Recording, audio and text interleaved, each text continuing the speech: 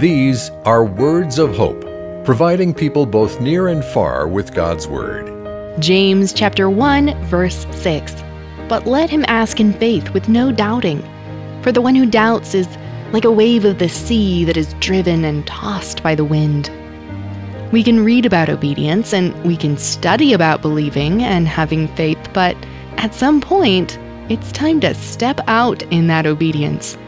Just as an athlete prepares for the game or a musician for the concert, we must welcome the opportunity to live in the moment of obedience.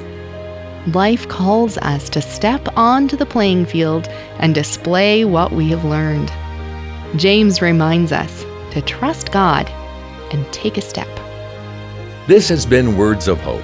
You can find our free daily devotional in Google Play and the App Store. Learn more at woh.org/radio.